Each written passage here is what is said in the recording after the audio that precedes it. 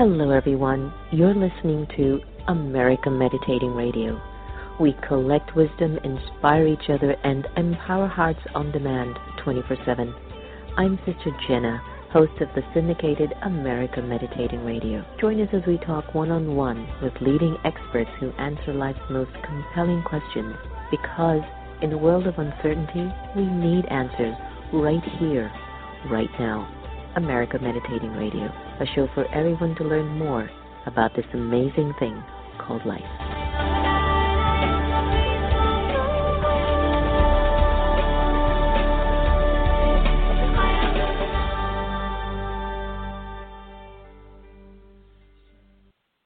America Meditating Radio Show, tuning to love as we grow.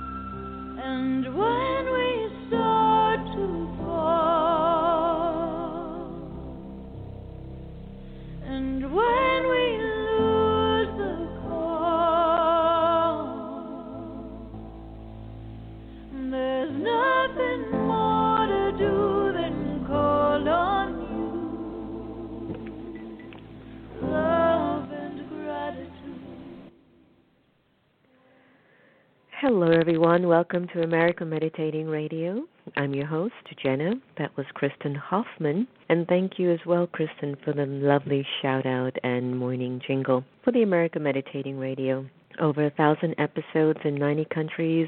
It's been a wonderful journey, and I'm sure it'll be even a better one as we continue throughout the years. The work that I do in the nation's capital, for some of you who don't know, I also direct a nonprofit organization called the Brahma Kumaris, and we are approaching our 20th year in service in the nation's capital. So if you happen to be in the nation's capital around 4th of July weekend, please come and join us. We will be at the MGM Grand Ballroom, Sunday, July 2nd, from 3:30 to 6 p.m., and the conversation will be on awakening to love and forgiveness. We'll have award-winning journalist Roberta Baskin, clean comedian Dan Nanan. We'll have the ballet performance from Abigail Francisco School of Classical Ballet, Sister Shivani from India, myself, Sister Gita, and lots of voices about the journey, but also how can we be awakened and stay awakened. So just go to meditationmuseum.org website to reserve your seat. It's almost full. And I was telling Antonia, our producer, I don't know where I'm going to put all my friends because the public has already taken up all the seats. But anyway, please do think about putting that on your calendar for Sunday. Today we're going to be having a mindful conversation with psychotherapist Nancy Colier, and we're looking forward to talking to her a little bit about technology and other aspects of things. But before I go to Nancy, we will do what we do best here on the air, and that is to take a moment to be centered, clear, and focused. Here's Productive from my Off to Work meditation CD. Take a deep breath.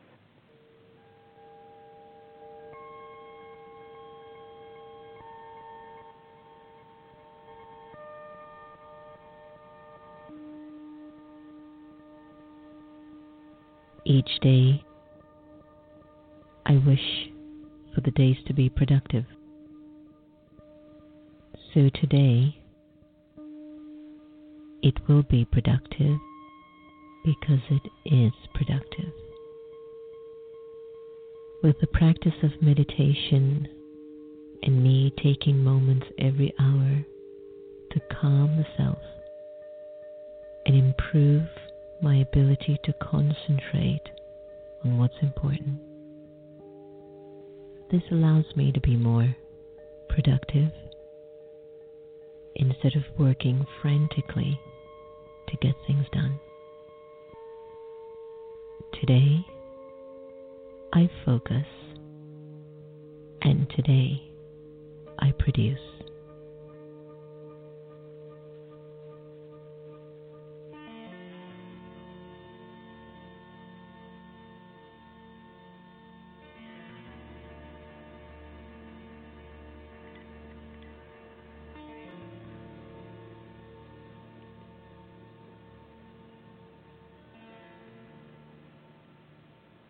Welcome back.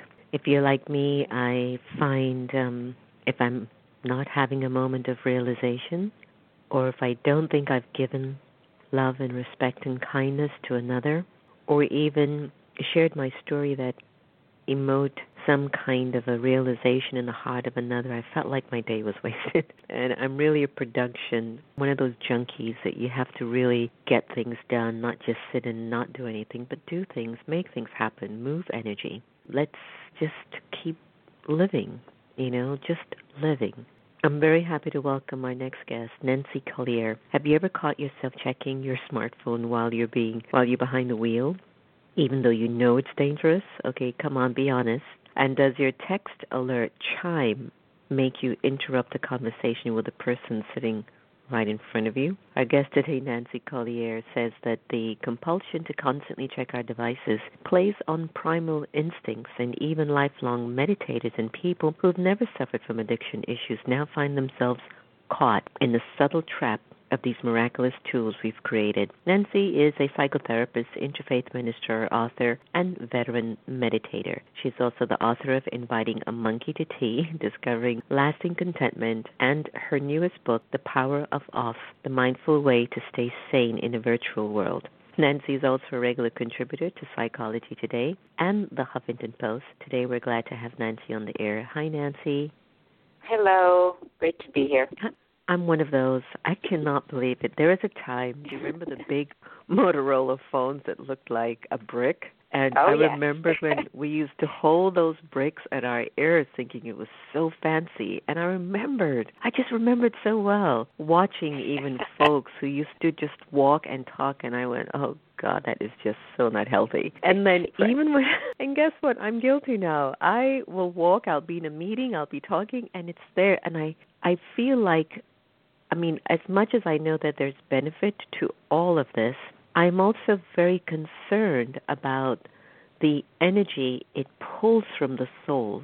Be always so externalized and so engaged. Can you share a little bit about, like you've admitted that you've been addicted to technology, and what were some of the stages that you found yourself going through, kind of balance that out? Sure. Yes, part of the reason I wrote the book is because I was becoming aware of my own problem with it. I walked by my own kids one evening after coming back from work, just with a perfunctory hello, and raced to my computer like a drug addict. And at that moment, I saw them look at me like, what's happened to her? And I was going in bathroom stalls and checking my phone. And it wasn't even like I wasn't expecting anything from the president. There was nothing coming in particularly important. But I started to notice that an old feeling was starting to return in the sense, and it speaks to what you're saying about external, in that probably the first maybe 30 years of my life or so, whenever I was confronted with open time or unscheduled, just spaciousness, I would really have a kind of panicky response, like I had to be productive, I had to get something done in it. It was emptiness, not space. And silence, similarly, was the absence of sound. And so I became a kind of super producer, super everything, did everything type A and accomplished a tremendous amount, learned a lot. But I could feel that I was always trying to outrun something. I was always just kind of had to fill in the space. And then I started discovering mindfulness and started sitting down and really trying to meditate and face, if I stop kicking the wheel, what's here? Because I can't keep producing at this level.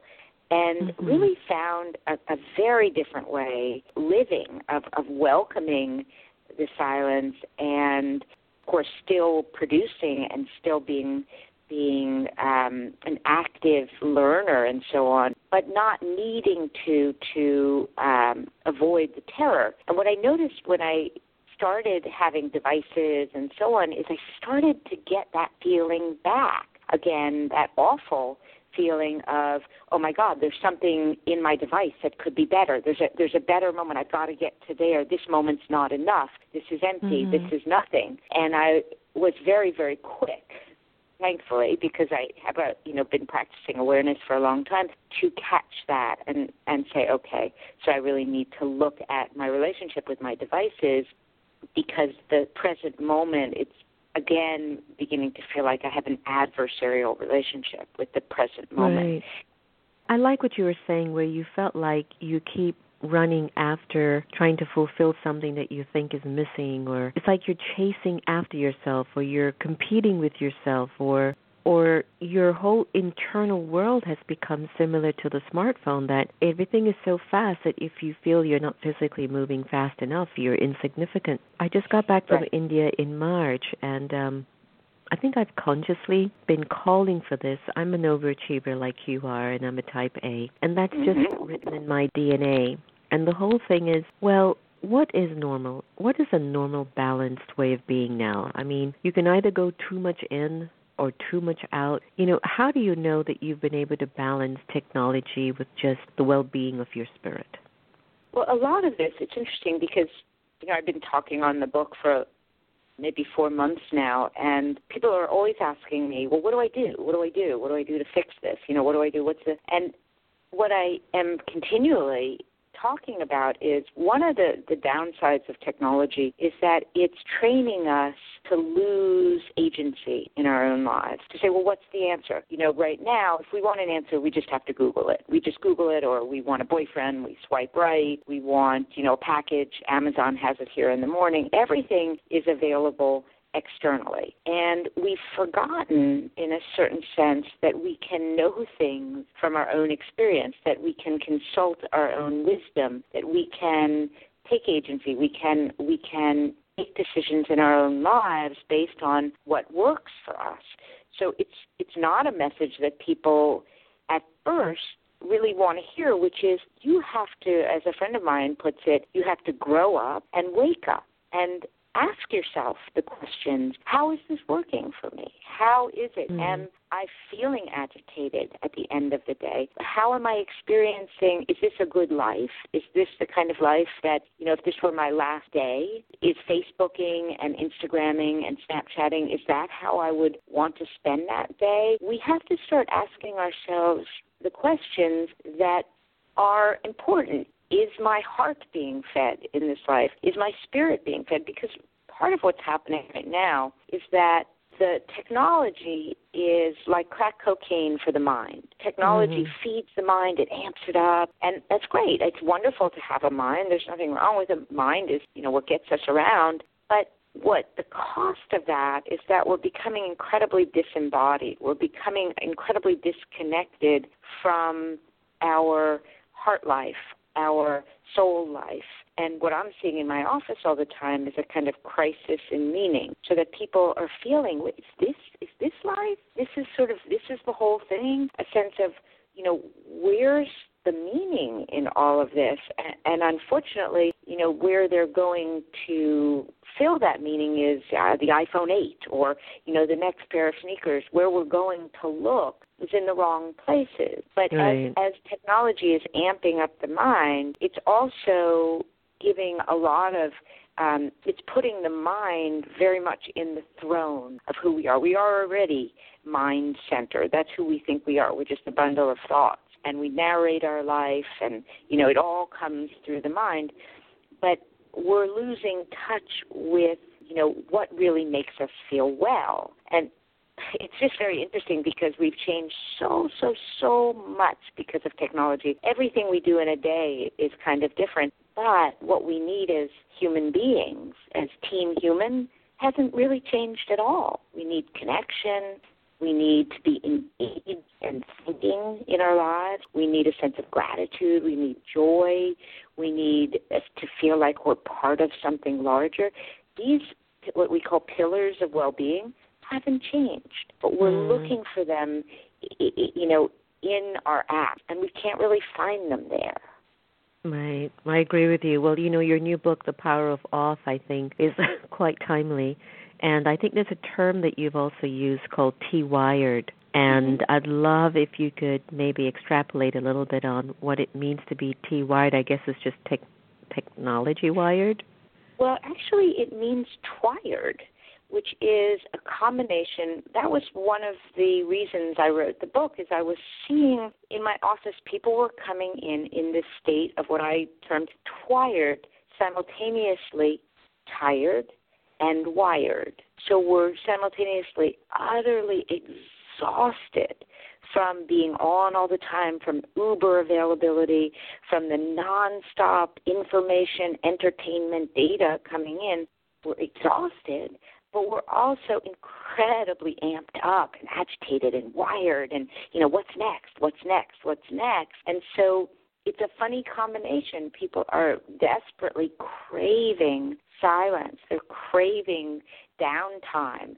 That's why these travel industries have popped up where you pay $100,000 to get off the grid, to go to a place where there's nothing, because we're dying for silence. We're dying to stop being available all the time. But at the same time, this sort of constant agitation of what am I missing, and what might be coming in one moment, what's coming in on what's the next notification. We're kind of living in a state of fight or flight. And our nervous systems are really racked because we're not, even our devices get turned off. We do. We know we have to reboot our devices, but our nervous systems are not getting rebooted. 50% of people now, when they wake up in the middle of the night, they check their email. I think it's now 80% of people start their day with their smartphone, which means from the moment you wake up, you're responding. Your day is framed around what's coming in on the device. You're just in a kind of reactive pattern all day to what's happening on the device. So our nervous systems actually need time to float, need time to turn down the noise. To say nothing of that's when real creativity and brilliance happens, is when we stop counterintuitively. Right now we're living in a culture where if we're not doing something with every moment, if it doesn't have a purpose, and again, this is part of what the mind is up to, which is what are you doing, what are you doing, what are you doing? We need time to not be doing, to recover. Right. I know that. I like the part about just shutting down. Thoughts. What would it be like if many of us, let's say 80% of the world that's engaged in technology, would go a week without technology? What do you think would be the reframing of people's behavior and attitude and space inside? I think it would be an incredibly positive movement for humanity. And I am by no means saying that technology is a bad thing, because it's incredible. I mean, that's part of what makes it complicated, because we can't throw the baby out with the bathwater. In that way, in terms of addictions, it's a bit more like an eating disorder than it is an alcohol problem, because we do have to learn to find freedom in technology, not from it. So I would say a week detox where we're all off. You know what would happen? Probably we would come back to looking in each other's eyes. We would come back to having real conversations. We would come back to being in the present moment. We would come back to spending time with ourselves. This is one of the great tragedies to me. Right now, even in little things, you can see it. If, for example, what's a good example? If we're walking on the street and we see a woman with a stroller, and I witnessed this recently with a friend, that's why it occurs to me, and we opened the door for the woman, and it was just one of those moments on a New York City street that felt, we're all connected. Just take a moment and open a door. She was struggling. And maybe before technology, or if we were off technology, we might take a few moments, walk to the end of the block, just owning that experience, just feeling what that felt like, to have that connection, never maybe tell a soul what just happened, but own that and experience that right now. So what happens is we get right on social media, hashtag gratitude, kicking it with kindness.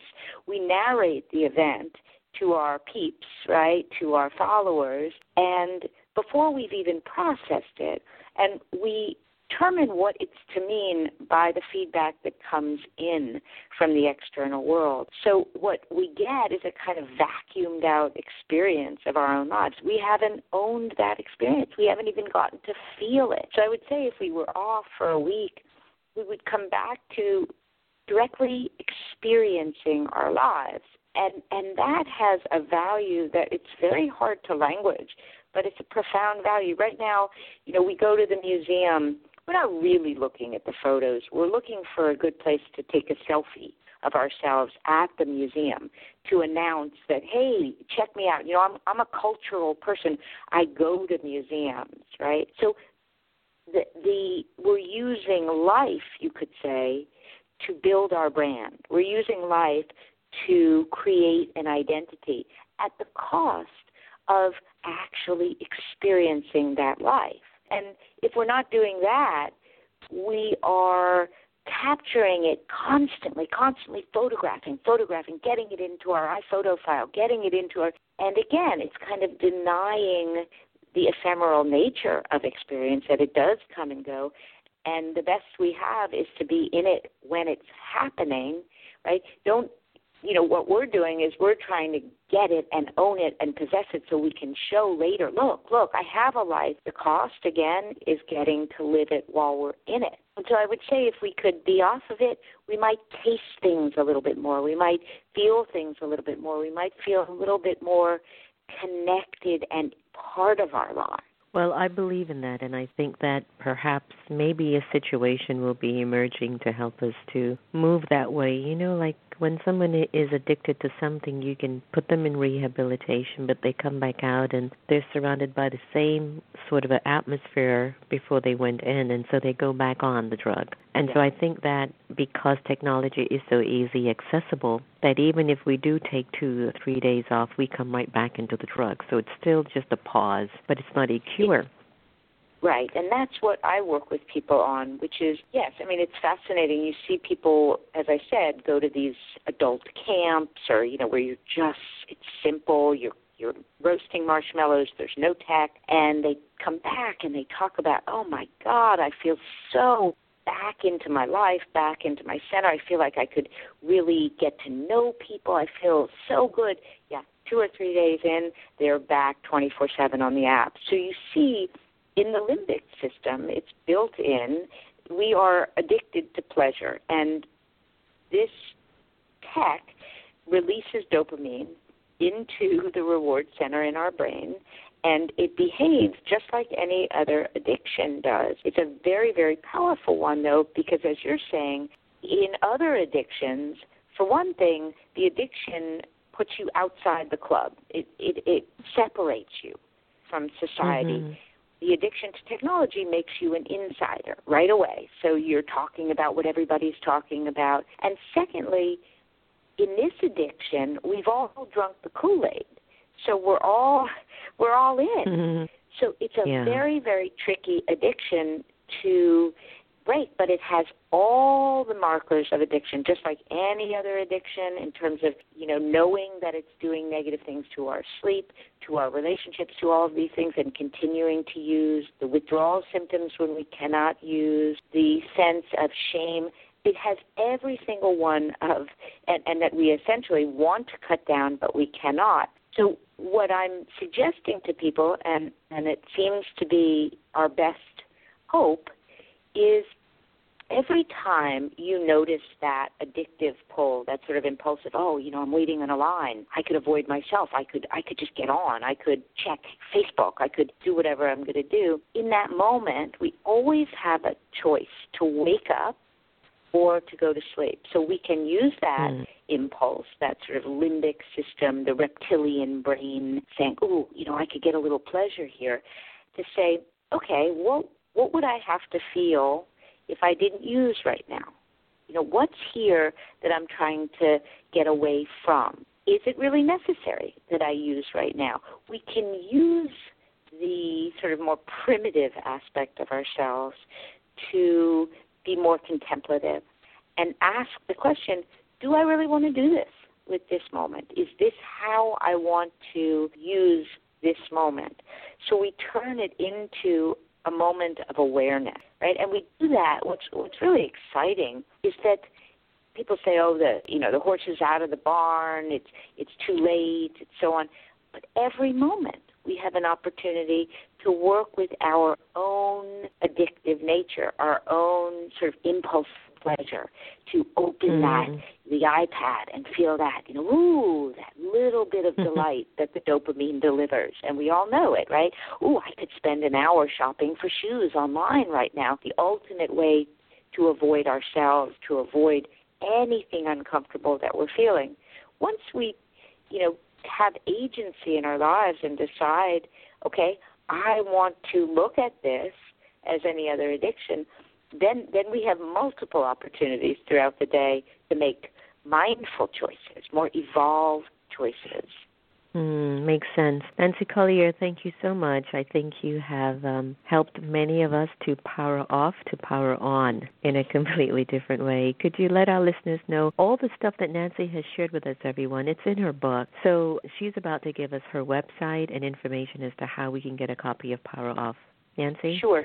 The book is available on Amazon and everywhere books are sold, The Power of Off. And in it, there's a lot of conversation about how we're changing as human beings. And there's also a 30-day detox in the back that will take you through at least a detox, which gets you ready then to how to live with technology once you're back in, and lots of contemplative exercises. My website is nancycolier.com, and it's with one L. Colier. And I also do individual work with people, not just around technology addiction, but anything related. So nancycolier.com.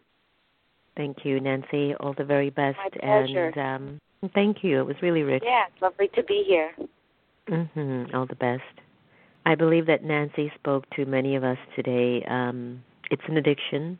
It is a crisis, but it's also a part of helping us to be more open, be more friendly, be more caring. I think that I look at people on the road sometimes and I see how they smile when they're texting someone or talking to somebody on the phone or, so there are some pros and cons. I think the real art here is the art of balance. How much do I give out? How much do I take in? So I hope you've enjoyed my conversation with Nancy Colier. Remember, no one can take away your happiness unless you give them permission. And we are here to love each other the same. Here is Emery Franklin, that we are one. Take care, everyone.